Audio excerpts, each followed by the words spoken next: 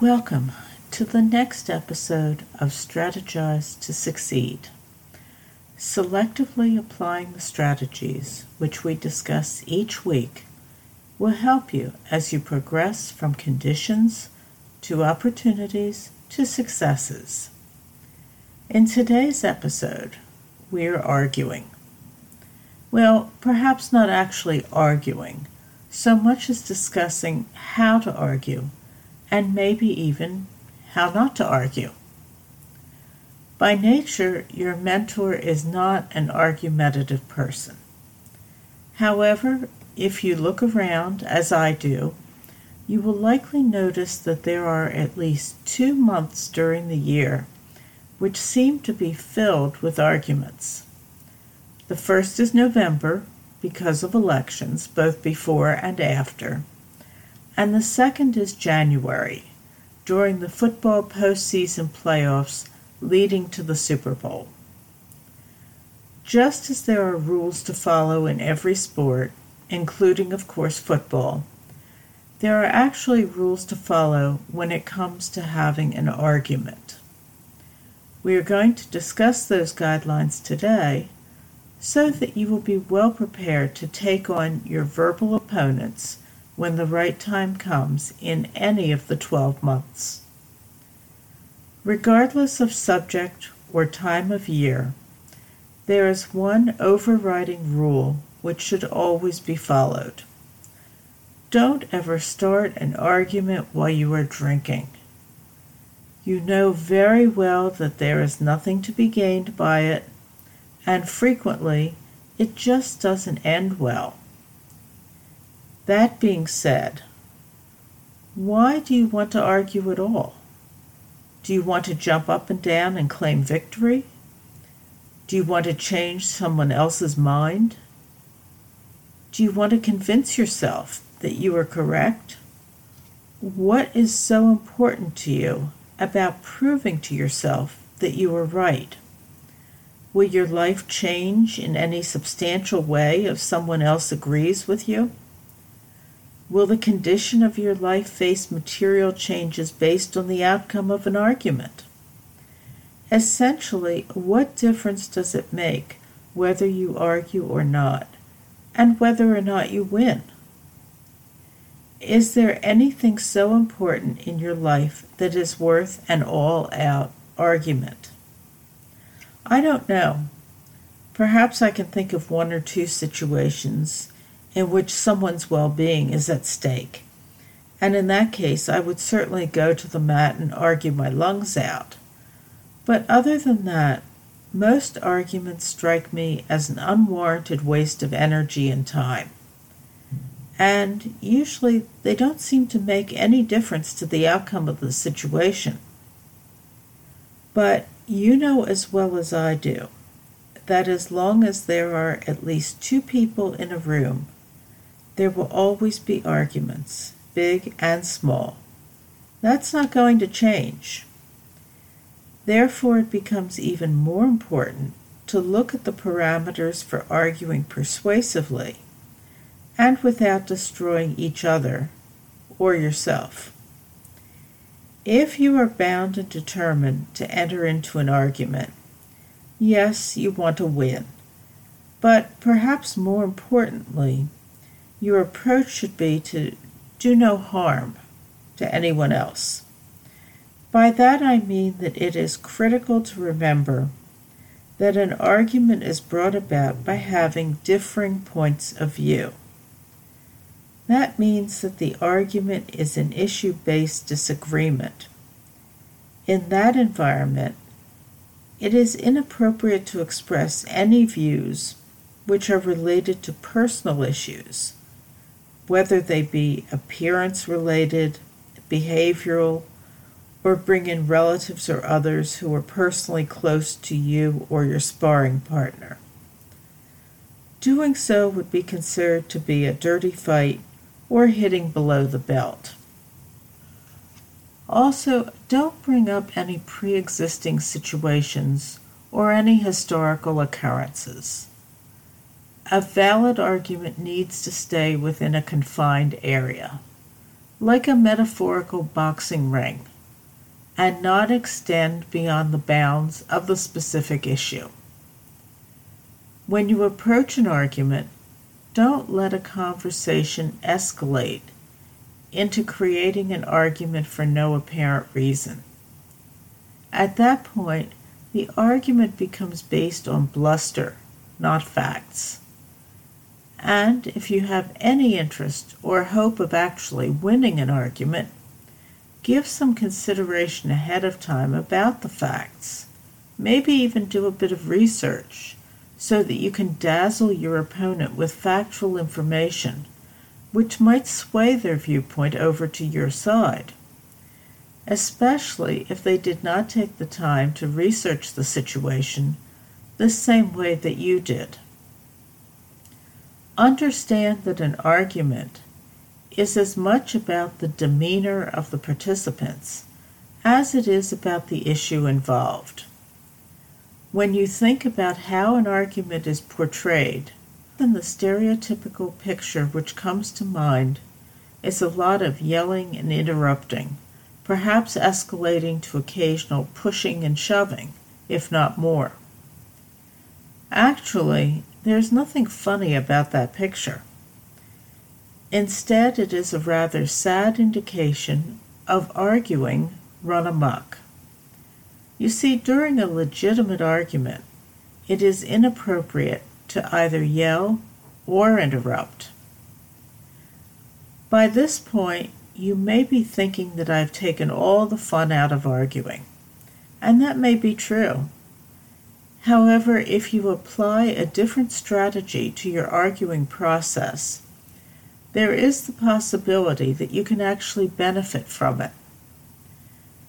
An article recently published entitled Yale Research, Highly Successful People Argue Differently, by Natasha Pignon, makes the case for a different objective to result from arguing.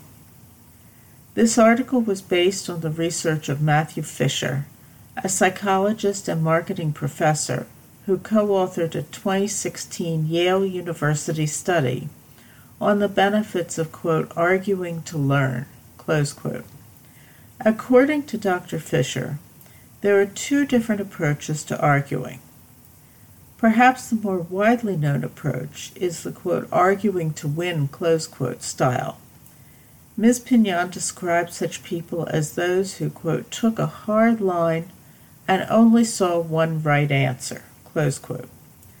Conversely, those who, quote, argued to learn, close quote, were, quote, more likely to accept opinions that were different from their own, close quote.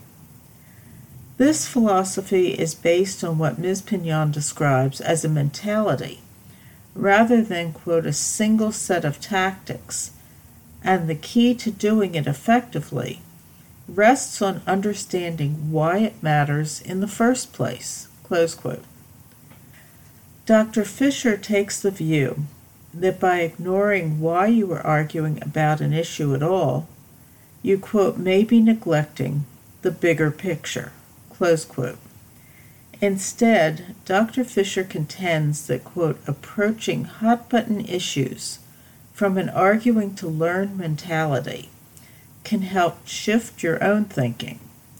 It can also change the other person's point of view, close quote. To accomplish this somewhat rarefied approach to arguing, Dr. Fisher suggests that prior to pursuing an argument, clarify your intentions and recognize that moving forward towards an argument with, quote, an openness and willingness to learn, close quote, could result in a better understanding by the other party of how your position could be true. When formulating your argument, especially if work-related, Dr. Fisher suggests considering these 4 questions. What is your argument? Why is it true? When has it happened before? And who cares? What I take as being most important about Dr. Fisher's approach is to give thought as to why the argument is being entered into in the first place. However, I recognize that some of the most heated arguments occur spontaneously over the most minuscule and trivial issues. And frankly, the immediacy of the timing may not permit a participant to consider their mindset. So there are a few suggestions to approaching your argument once you're in the midst of an escalating situation. These come from the article 6 Ways to Win Any Argument, or at least End It, by Dr. Susan Krauss Whitbourne. In it, she bases her suggestions on the participant's emotional response to the argument, such as fear of losing or gaining the respect of spectators. Dr. Whitbourne prefaces her recommendations with the admonition that, quote, winning an argument doesn't necessarily mean being the only one who's right. If your goal is to resolve a conflict, then to win might mean you lose, close quote. Essentially, I take that to mean that sometimes it is necessary to play the long game and not just dwell on the immediate effects. The 6 argument-winning tools are 1, quote, know your facts, stop and think, close quote. 2, quote, be ready to see the other person's perspective. Showing empathy will lower the temperature of the debate and allow both of you to come to resolution, close quote. 3, quote, if you can't be open-minded, at least seem that way. Becoming defensive is one of the worst ways to win an argument. By letting your opponent speak, you may allow the situation to naturally resolve itself, close quote. 4, quote, keep your emotions under control. It's clear that emotions play an important role in conflict by altering how you appraise the situation. You'll gain points by showing that you can exercise self-control, close quote. 5, quote, remain hopeful that the argument can be resolved. Invoking the feeling of hope allows you to think more clearly, leading to the possibility that you'll win by sheer force of logic, close quote. And 6, quote, respect your opponent. A successful argument within a relationship remains compartmentalized. Don't insult or degrade your opponent, close quote. I would suggest that these 6 tools have value, not just within the confines of an argument, but also in probably any conversation or negotiation. Now, hopefully, you will indulge my input into this subject. Sometimes, notwithstanding all of the respect and hope and self-control which you have given a best effort to demonstrate, the most practical course of action may be to say to the other party, quote, let's stop the argument and just agree to disagree, close quote. At that point, both of you should jointly take the subject of the dispute off of the table and move on to other, less abrasive subjects. Thank you for sharing your time today. Remember, your application of strategic decision-making approaches can result in more beneficial outcomes for you, both professionally and personally. Why not turn that process into your opportunity?